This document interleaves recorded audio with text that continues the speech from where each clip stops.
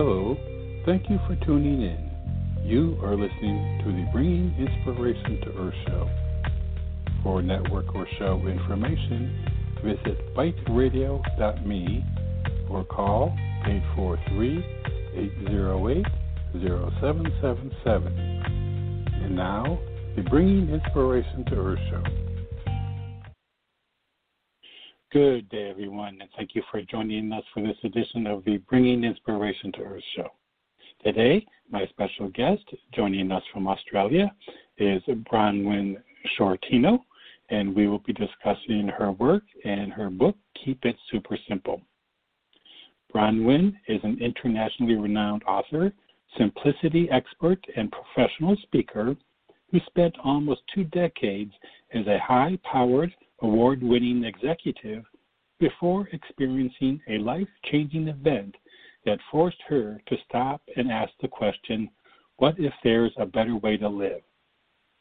Bronwen blogs regularly for global platforms and has been featured in the Book of Amazing People, Reboot Your Life Phoenix Edition, and Successful Women in Business Winners Edition. She is regularly invited as a guest interviewee on blogs, podcasts, radio, Facebook Live, and YouTube, and is in member sites situated throughout the world. Bronwen works with people globally through corporate programs, conference platforms, retreats, professional monitoring, and in the online environment. She shares her secret to success and inspires individuals to simplify their lives and embrace the concept of an economy of enough. For more information, you can visit her website, which is sheiqlife.com. And with that, I'd like to welcome Bronwen to the show. Good day, Bronwen. Hi, Robert. How are you going? I'm doing well, thanks. And how about yourself? Fantastic. Great. Well, I'm looking forward to today's show and certainly helping people simplify their life. So, in the beginning of your book and in the introduction, I indicated that you describe a life-changing experience that shattered your world. Would you mind sharing that experience with the listeners? Sure.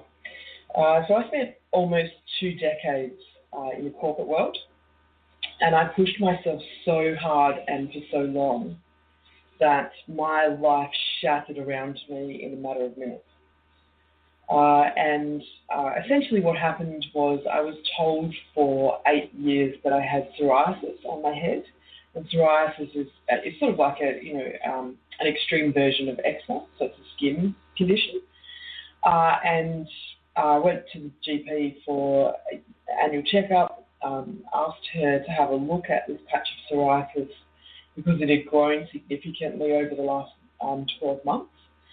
And she had a look at it and sort of said, yeah, I think it's okay, but we'll send you to a dermatologist just in case.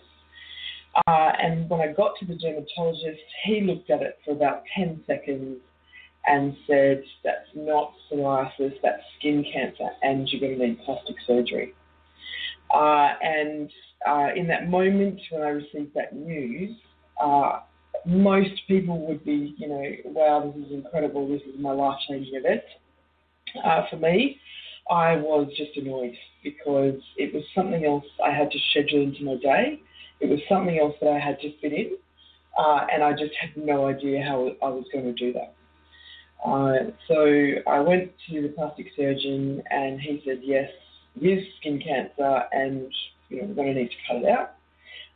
So I gave myself half a day to have 6 centimetres of my head cut out because I was spending so much time looking after everybody else and making sure everybody else was okay that it just did not even enter my consciousness that I needed to spend some time for me and looking after me for a change.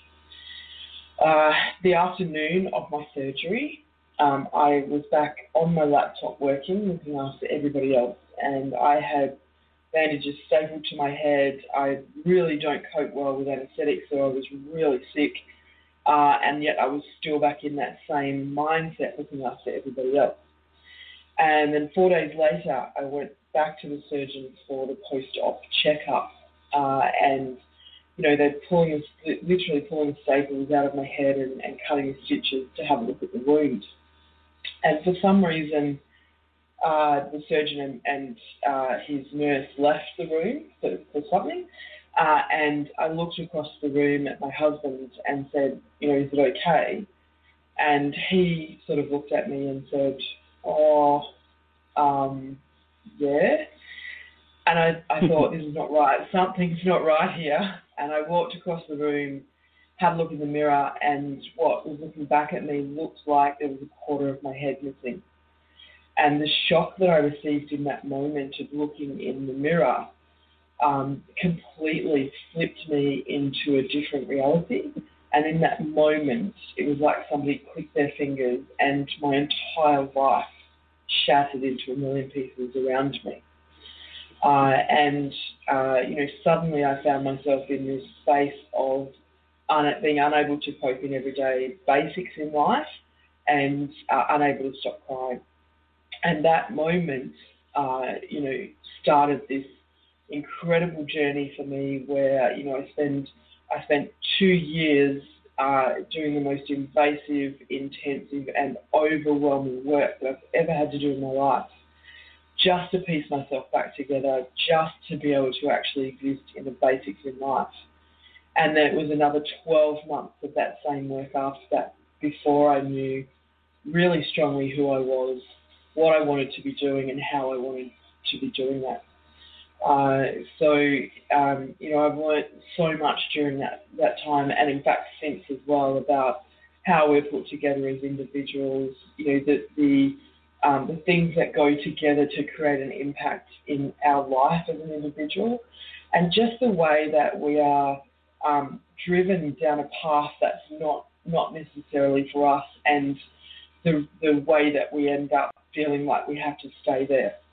And so that's how Keep It Super Simple came about, and all of my work came about, because understanding those things and being able to piece my life back together in a way that's really healthy, really rewarding, but highly successful as well. Those that the principles, I guess, that I created through that to support me and help me to create a life in a different way is what I now teach globally. Yeah. Well, I mean, that's an amazing story. Now, surviving cancer is an exceptional feat, and many times the battle, though, is hidden from public view. Except for maybe losing hair in cancer treatment. But with yours, that wasn't the case. So, what were kind of the additional challenges, recognizing that it was something not only visible to others, but something that was visible to you every time you looked in the mirror? Yeah, the visible to me every time I looked in the mirror was exacerbated because I had that breakdown on top of the cancer, and because I had that very visual memory or I guess reference every day, that life had changed. That was an incredible journey for me to work through. I think one of the hardest things for me was looking in the mirror and not knowing who was looking back anymore. Because I had literally broken and had shattered with such a force that I was completely lost in life and had no idea who I was, no idea what my life was going to be anymore. It's like somebody clicks your fingers and you lose everything.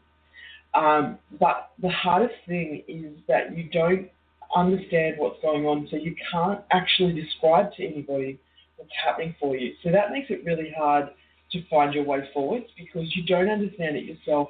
You can't work out what's going on. And so trying to find the pathway forward and the steps forward becomes so much more complex and so much more complicated. I was incredibly lucky to have an incredible hairdresser who he reshaped my hair. So, I've got naturally curly hair, and he recut it so that there's a curl that literally sits in the I like to call it the crater on my head. There's a curl that naturally sits in that now, so it's completely disguised. It took a while for the hair to grow back for that to happen, and because it had padding and bandages and stuff on it for quite a while, so it was the actual crater, if you like, was hidden, but there was still the bandages and stuff like that. It really, it's hard to describe. It really is the most incredible experience to go through. And I think, perhaps the hardest thing for me is that as that healed and my hair grew over, my issue then became the breakdown, which of course is mental, and that is naturally an injury that people can't see. When you've got a physical injury, people are so much more understanding of what you're going through because they can see the injury. When you've got a mental injury, people can't see it. And I looked really well, because I took really good care of myself from a nutrition point of view. And, I was walking and exercising frequently. So I looked really well. And people couldn't understand that there was something wrong with me. And I think that that's harder than having a physical injury, that people can actually see the development of the healing. Yeah, I can understand that, and what you went through is, I would think, a very understandable response that many people go through whenever there is, a traumatic event that alters their body in some sort, some sort of way. So now, the mental aspect afterwards. Now, what led you to writing the book "Keep It Super Simple"? Yeah, that's a great question. I was about 12 months into my recovery, and one of my counsellors discovered that I was terrified of writing anything personal down. So I'd never journaled, I'd never written anything personal down, I'd never documented any of my feelings, I'd never done any of that because I was literally terrified of it. One of the things that I discovered through my recovery process is that I had really strong tendencies towards perfectionism. And so journaling for me was it was something that could be used as evidence against me that I wasn't perfect. If somebody ever came across it, they could use it. So I was terrified of it. And when you're in a counselling situation like that and they identify something that you're afraid of, it becomes your homework. So I had to go home and journal as my homework. And I was so scared of it that it took me 3 weeks to write one word on a page. And it was really, really intensive and really invasive for me, and that homework was incredibly difficult. But around about the same time, I was just putting my toe in the water to go back into social situations and actually start to go back out into public life a little bit because I hadn't been able to cope with any of that. And so I literally dropped off the face of the earth in terms of catching up with people, seeing people, that sort of stuff. Mm-hmm. And so I'm putting my toe in the water to go back into these social situations, and people started saying to me, "Oh, where have you been? What have you been doing? We haven't seen you for ages." And because I was so fragile and I was so broken and I was crying all the time, there were very few things that I could talk about without completely just disintegrating into tears. And it turned out that talking about journaling was one of the things that I could talk about without having too much an issue around crying. So I started talking to people about the journaling that I was doing, and they asked me what I was journaling about. And as I started talking to them about some of the topics that I'd been journaling around, they started saying, "You have to write a book. You have to turn this into words because the world needs this. And that became, a massive overwhelm for me. It was, I can't do that. I just can't even cope with myself right now.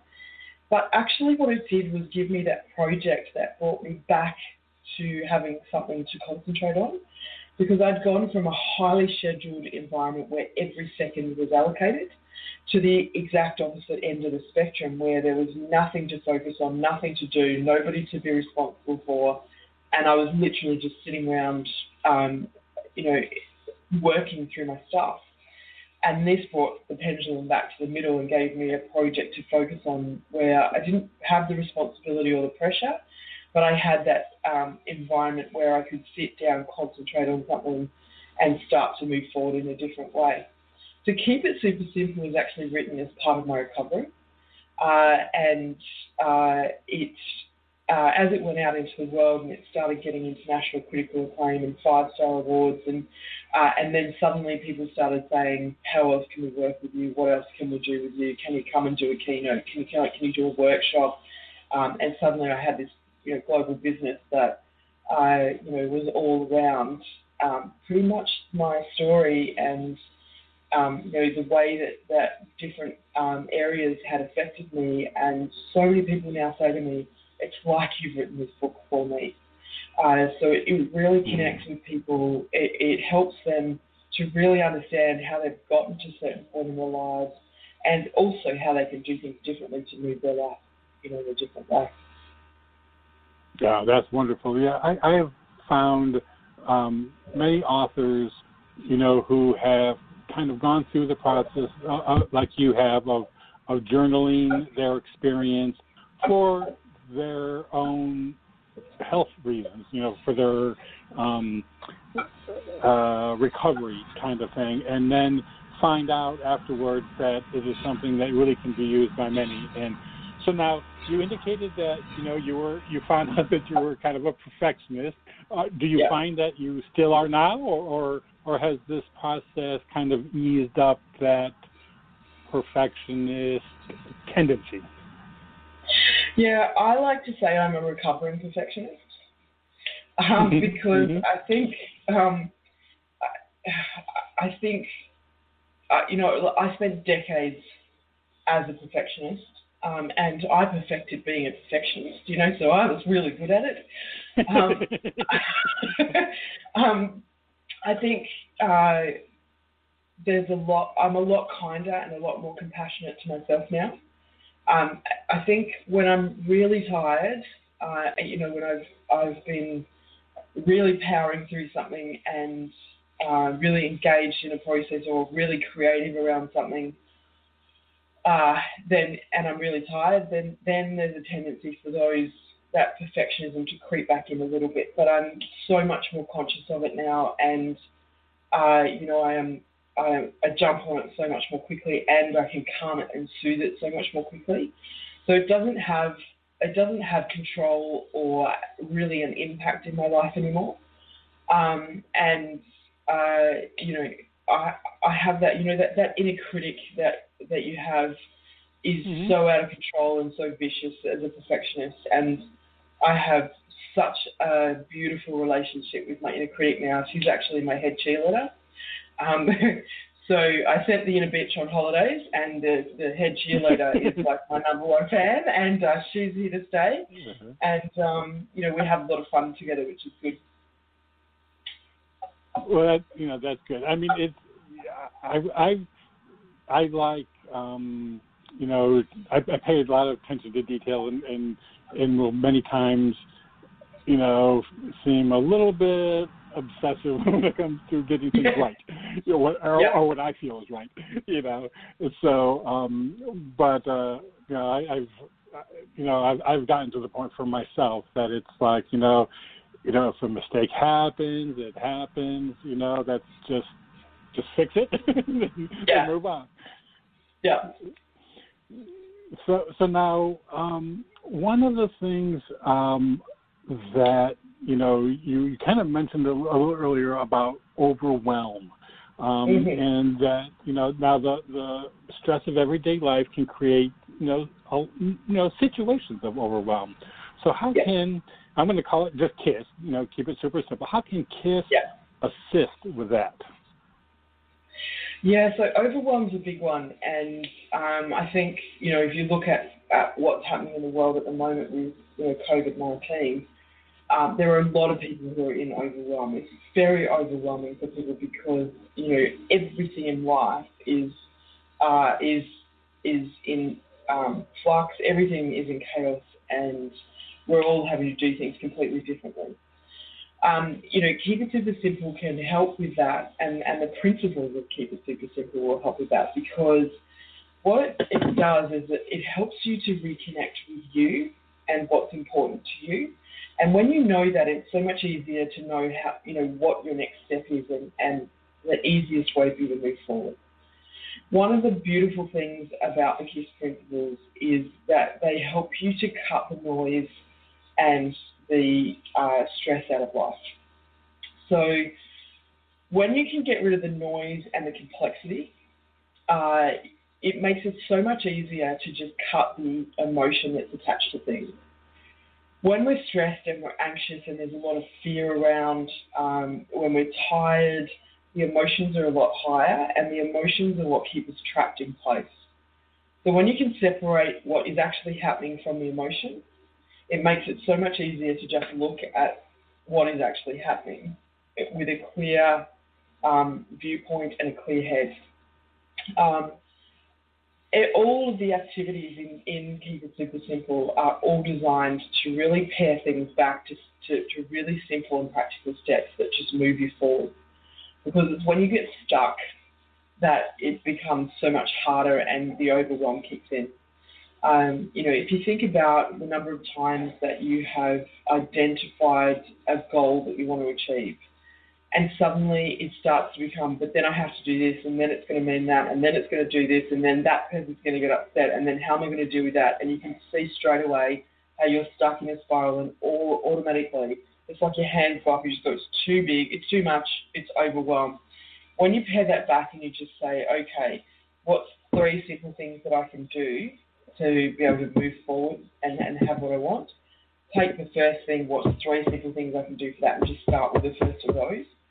Suddenly it becomes tiny little steps that is just so much simpler to move forward in a different way. It doesn't feel like you are changing the entire world. You don't have to throw out your entire life and start from scratch, just do one little thing.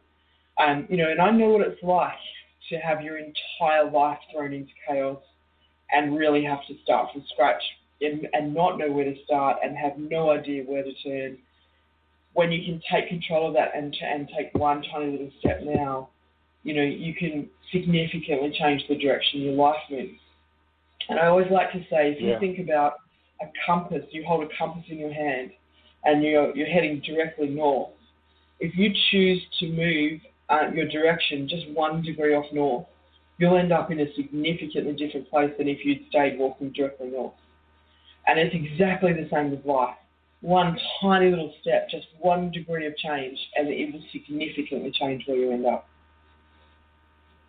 Yeah, and you're right in that, in today's environment, with the COVID-19, people's lives are, just completely overturned. And, the idea of, like you had, of work, then no work, and then the project of writing the book, or the journaling and then the book. I think that's where a lot of people are at right now, was that they had this work, they had, everything was set and things were going along just fine, and all of a sudden now there's no work. And people, I think, are grappling to try and, find that direction, and recognizing that it's forever changed, and now what to do. Yeah. I think, there's a couple of things there. The first is that we have a window of time right now. We have been graced with a window of time.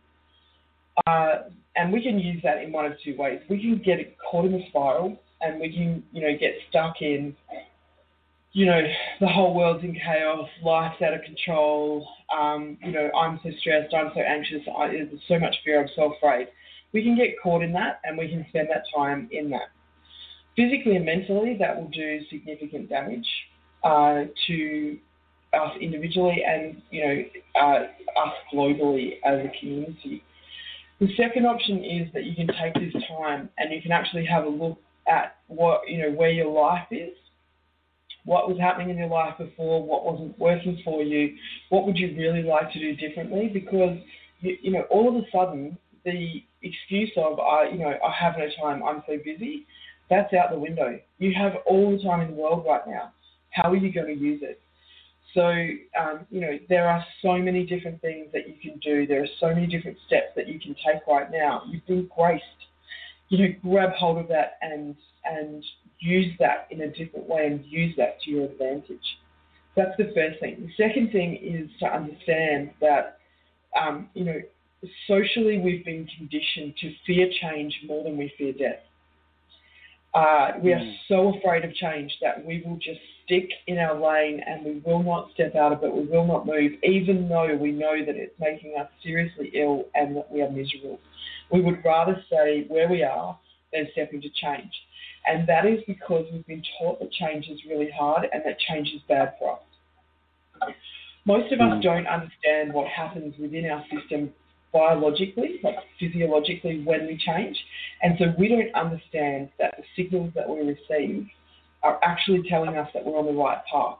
We've been taught that those signals mean that it's too hard and therefore we shouldn't do it.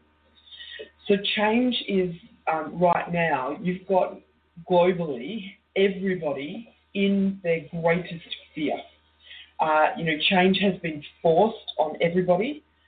Change is hard enough, we've been taught, when you actually decide to do it yourself, but now it's been, literally forced on everybody, and their entire life has been thrown up in the air. So right now, you have an exacerbated level of anxiety, stress, and fear going on, and everybody's forced into change at the same time. So, understand what's happening in your body in change. There's an entire chapter on it in Keep It Super Simple that talks you through it. If you understand that and you can actually step forward and change your relationship with change, this time right now will be the catalyst for the most incredible changes that you can make in your life. Yeah, it does provide opportunity, certainly, for people to reevaluate one's life, reevaluate priorities, and make changes. And you're right. Change is hard when it's voluntary. when you choose it, being forced, into change, is another matter. And it's interesting, I think, when you look around you to see, people in your life, how they react to this change. I mean, you can actually see people who maybe not fully embrace, but people who, there are people who are just terrified of what's happening, and and they're the kind that don't normally take easily to change. So it's really kind of highlighting that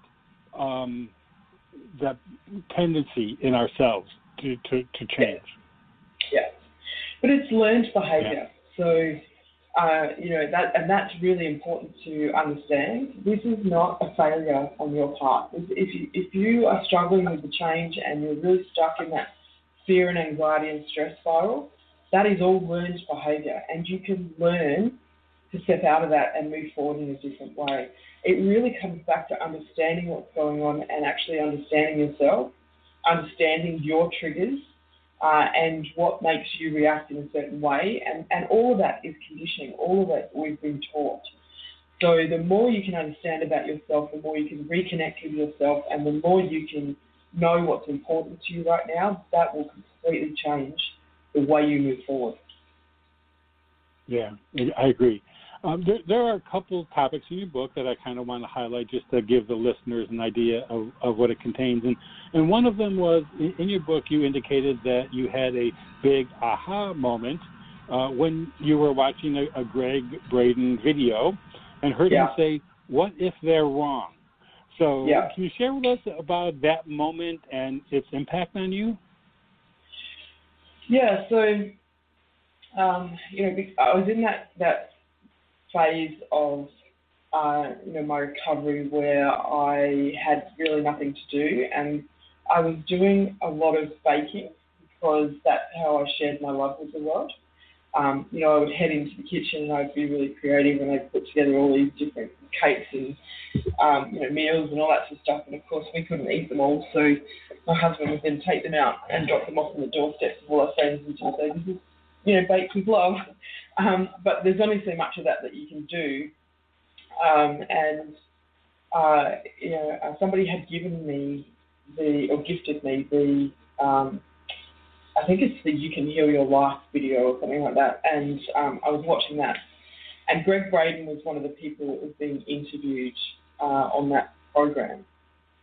And he started talking about the social conditioning that you receive and the way that you are taught what's right and what's wrong about yourself and what's an acceptable behaviour and what's not. What is good about you, what's bad about you, those sorts of things. And then he asked the question, but what if they're wrong? What if what people have told you is not right for you?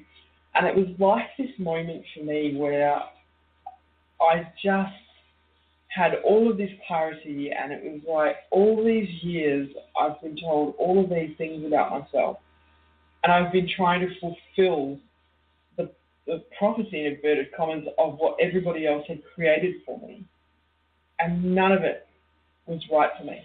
I'd been living this entire life trying to keep everybody else happy, trying to step in and be the person that they had needed me to be or wanted me to be.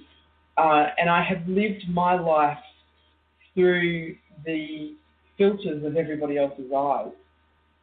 And it made me realize that, from the time that you are young, and this is actually something I talk about in my next book, which is The Economy of Enough. You remember when you're at school and somebody asks you, or the teacher asks you, what do you want to be when you grow up? And, you go around the classroom and you say, I'm going to be this and I'm going to be that. And then there's one child who says something, out of the box, out of the ordinary. And everybody laughs. And in that moment, that child either,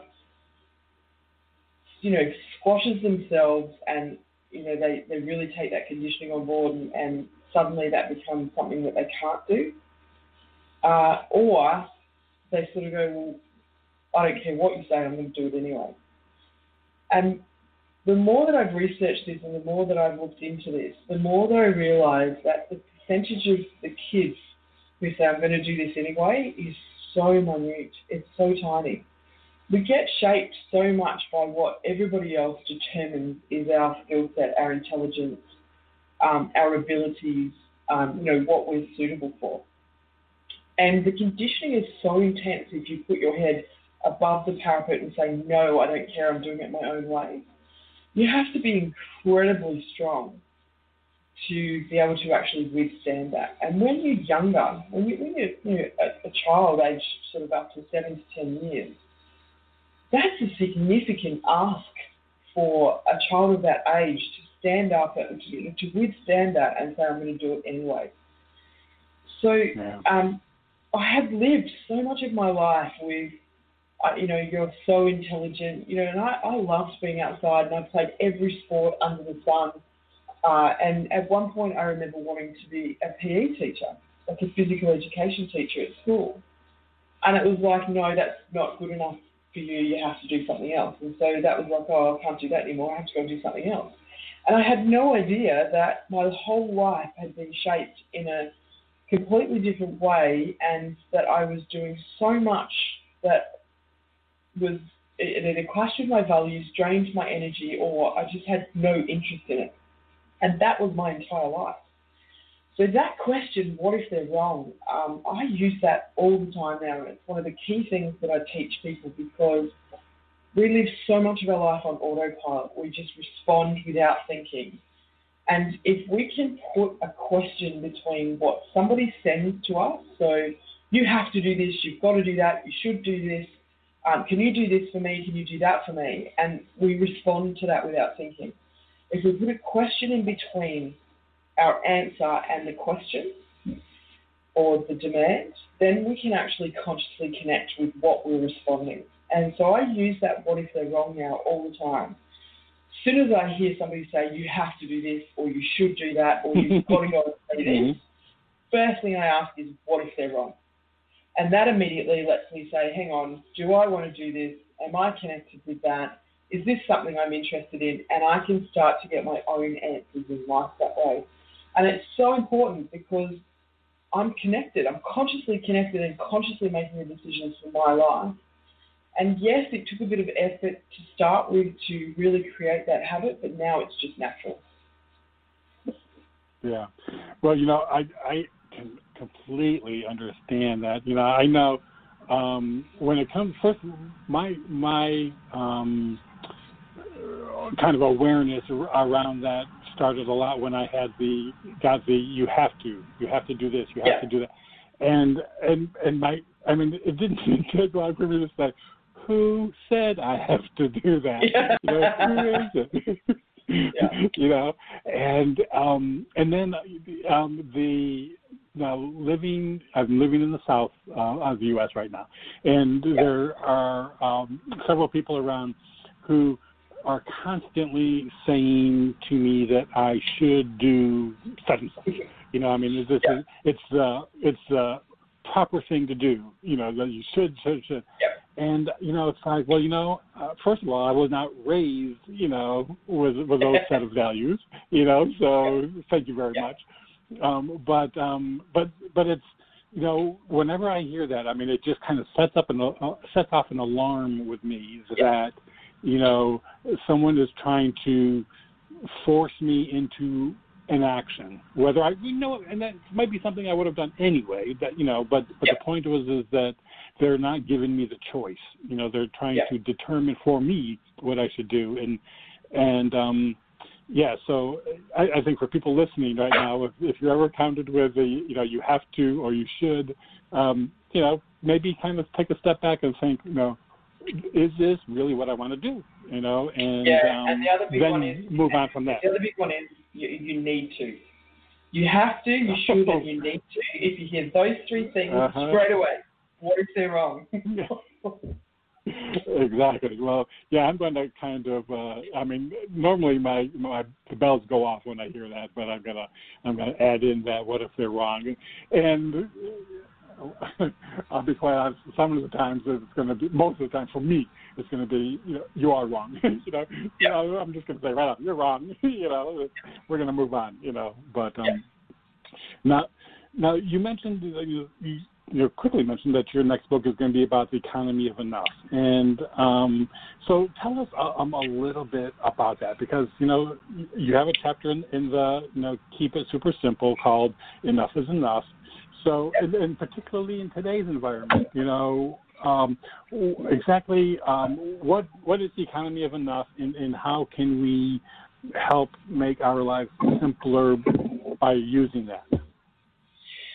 Yeah, so I've actually got two other books. So the Economy of Enough, and then the third book is Beyond Our Heart. So the economy of enough is all about embracing you are enough. So, the thing that fueled my perfection was I wasn't good enough at anything.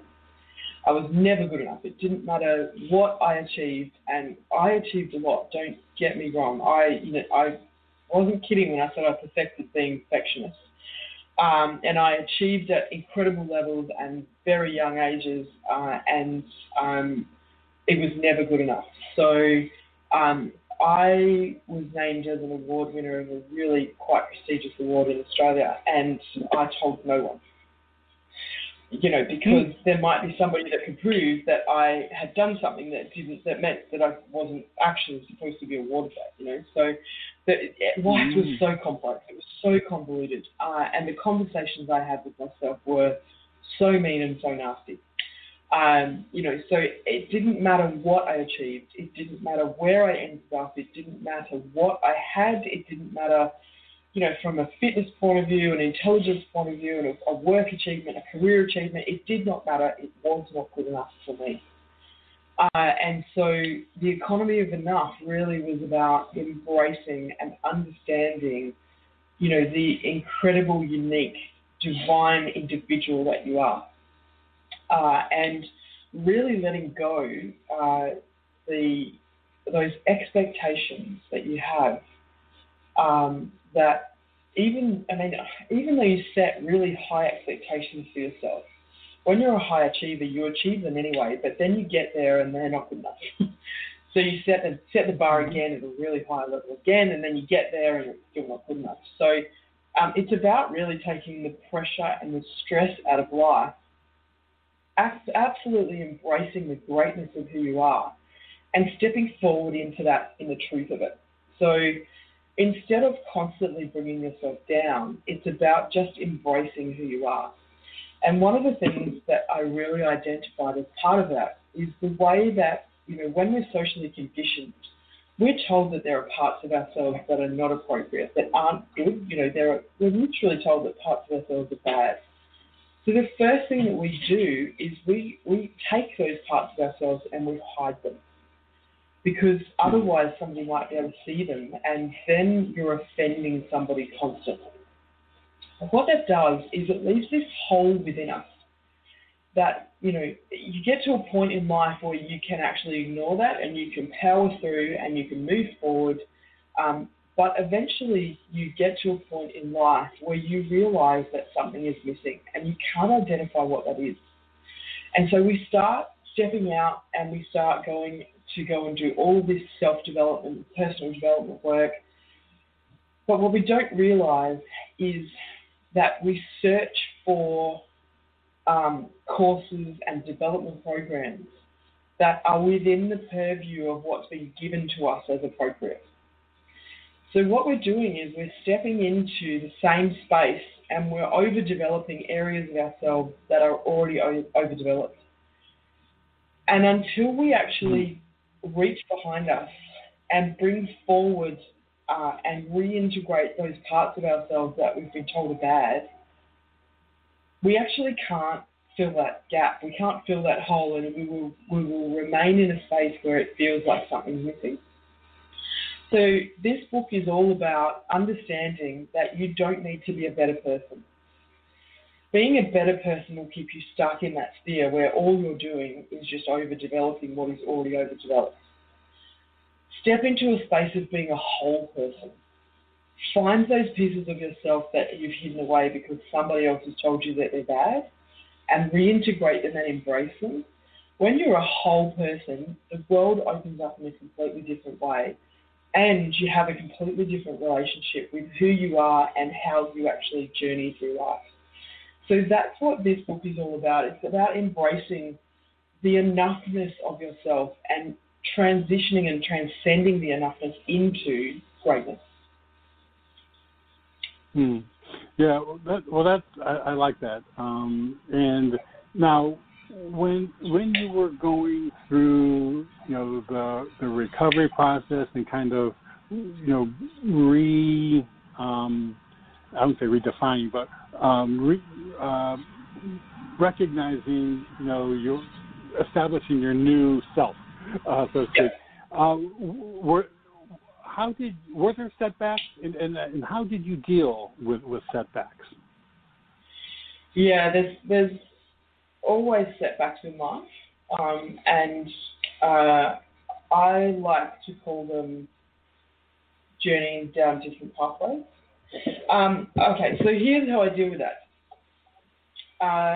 If you think about when you go on holidays, think about who you become and your mindset and just your general way of being. You get on holidays, you suddenly feel lighter and you feel so much happier in the world. You are much more likely to go and holiday in a place that you haven't visited before. So you're already exploring because you want to go and see and experience new things. And within that environment, you're happy to try new foods, try new activities, have a different drink, try a different restaurant. You're happy to really adventure and explore. And if something doesn't work as part of that, so let's say that you go and do an activity and you really don't like the activity, you don't react as if your entire life is going to collapse, because it was just on holidays and it's okay, I just don't want to do that activity again. Whereas when you're on holidays and you try something and you really love it, you'll try to find more of it for those same types of activities because you loved it so much. So what I recommend people do is actually bring that holiday mindset back into everyday life. If you apply that same mindset where you take the pressure off yourself, whether or not you absolutely exercise to the extreme every day, you take the pressure off yourself for the way that you eat, and you're so much more relaxed with eating, you're in less of a hurry around everything, you experience time differently, bring that back into everyday life, and suddenly you become an adventurer and an explorer. Put your toe in the water and try something. And if it doesn't work, that's just as cool as if it does work, because when something doesn't work, you have got an immediate set of information that tells you you don't need to keep going down that path. There's not a lot more down that path for you because it hasn't worked. When something does work, you've got an immediate set of information that tells you that there's more for you down that pathway. Keep going, keep exploring. It drops the pressure and the stress out of life, and it allows you to just ebb and flow with what comes to you. And when you know who you are, you can much more easily determine the pathway to walk down in the first place. And what you find is that if you take the pressure off yourself for being able to try things and you play with your life a bit more, it makes it so much easier for you to actually ebb and flow with what's happening. And you become so much more fluid with the way that you're doing things. And like everything, that takes a bit of practice, because we're so ingrained in how we live life, and a lot of that is about avoiding shame and avoiding being a failure. But it's so much easier to live in a way that allows you the flexibility of playing with things, of trying things in a different way, and it's so much more fun. And that, I think, is something that's really missing from life, is that fun aspect where you get to laugh and play and, I guess, really feed the soul of your inner child. As adults, we can be so serious about everything, and when you can lighten up life, it's just so much easier. Yeah, I agree. Yeah, and as you try different things, like you say, you can find things that you enjoy. So that, one of the things I had to laugh, years ago, well, probably, I've had the show for 10 years, so probably about the first 4 or 5 years, I used to have a lot of people call in with intuitives, and there, a lot of times women would call in, and they were like, I really want to find the partner of my dreams, and I keep picking the wrong ones. I always keep picking the wrong ones, and and I would kind of come back and say, but listen, and they would kind of be upset with themselves because they were picking the wrong ones, and I would go back and say, well, now you know what's wrong. Now you know what you don't like. It's kind of helping guide you toward what you want. Because sometimes people just don't really have a clear idea of what they want. So we go about finding what we want through a series of what we don't want. Yeah, I think the contrast in life is really important, and we forget about that. If you hadn't had the experience of something that doesn't work, how would you know the experience of something that does work? That contrast is so important, and I think the flexibility around things as well, because, never forget that our what we want lists are often shaped by the conditioning that we've received. And when we often when we get there, it's not right for us because it was never right for us. It's just what somebody else gave to us. And when you get there and you feel like you have to be stuck there because that's what you've been told is right for you, that's where it's so important for us to start saying, what if that's wrong? What if actually what I want is something else? And a great question to ask there is, show me all the possibilities. Because, you know, our minds are so incredibly intricate and they are so powerful. And if we program them, it's a bit like a GPS. If you put into the GPS, I want to go from this location to that location, then the GPS will actually assess all of the different versions of all the different, you know, routes that you can take to get there. If you say in the GPS, I want to go from that location to that location and you have to take me via these streets, that's what the GPS will do. And our mind works the same way. If you put limitations on the mind, that's what it'll give you. If you say to the mind, I'd love to go from here to there and I want to see all the possibilities, that's what you get. And suddenly you have all these different opportunities that you have never thought about in your life. And they're in front of you and you get to pick and choose from them. And it's like having the difference between having a buffet where everybody has bought white boiled rice and that's what you get to choose from, versus a buffet where everybody's brought a different dish and there's so many different things to choose from and there's so much variety in life. Literally, the difference is like that. Yeah. And I like that GPS example because, you know, if you choose a certain route and in certain streets, you know, you may have chosen one that has construction or road closures, you know, versus the one that, you know, that is the quickest and easiest and least resistant, you know, as being available. Yeah. Well, now, in your book, at the end of each chapter, you have things called kissdoms. So would you mind sharing with the listeners what they are and maybe give us an example or two of what they are? Yeah, so the kissdoms came about because we were, my husband and I were talking through it one day, and I really wanted to put these exercises, if you like, in the back of each chapter because I felt so strongly about everybody needing to find their own individual answers. So much of what I had experienced and so much of the recovery that I'd created was all about really sitting down and just mapping out what, you know, where I was at and what that meant for me and working out how I could move forward in a very different way. And so I really wanted to give that gift to anybody that read the book as well. So the idea behind the kissdoms was combining Keep It Super Simple with wisdom, and that's how kissdom came about. And it became about really individualizing the areas of life that had really impacted me. So if you look at some of the topics that are covered, things like being busy, change, comfort zones, those sorts of things, what I really wanted was a way for people to really simply start to move through their life in a different way in those areas.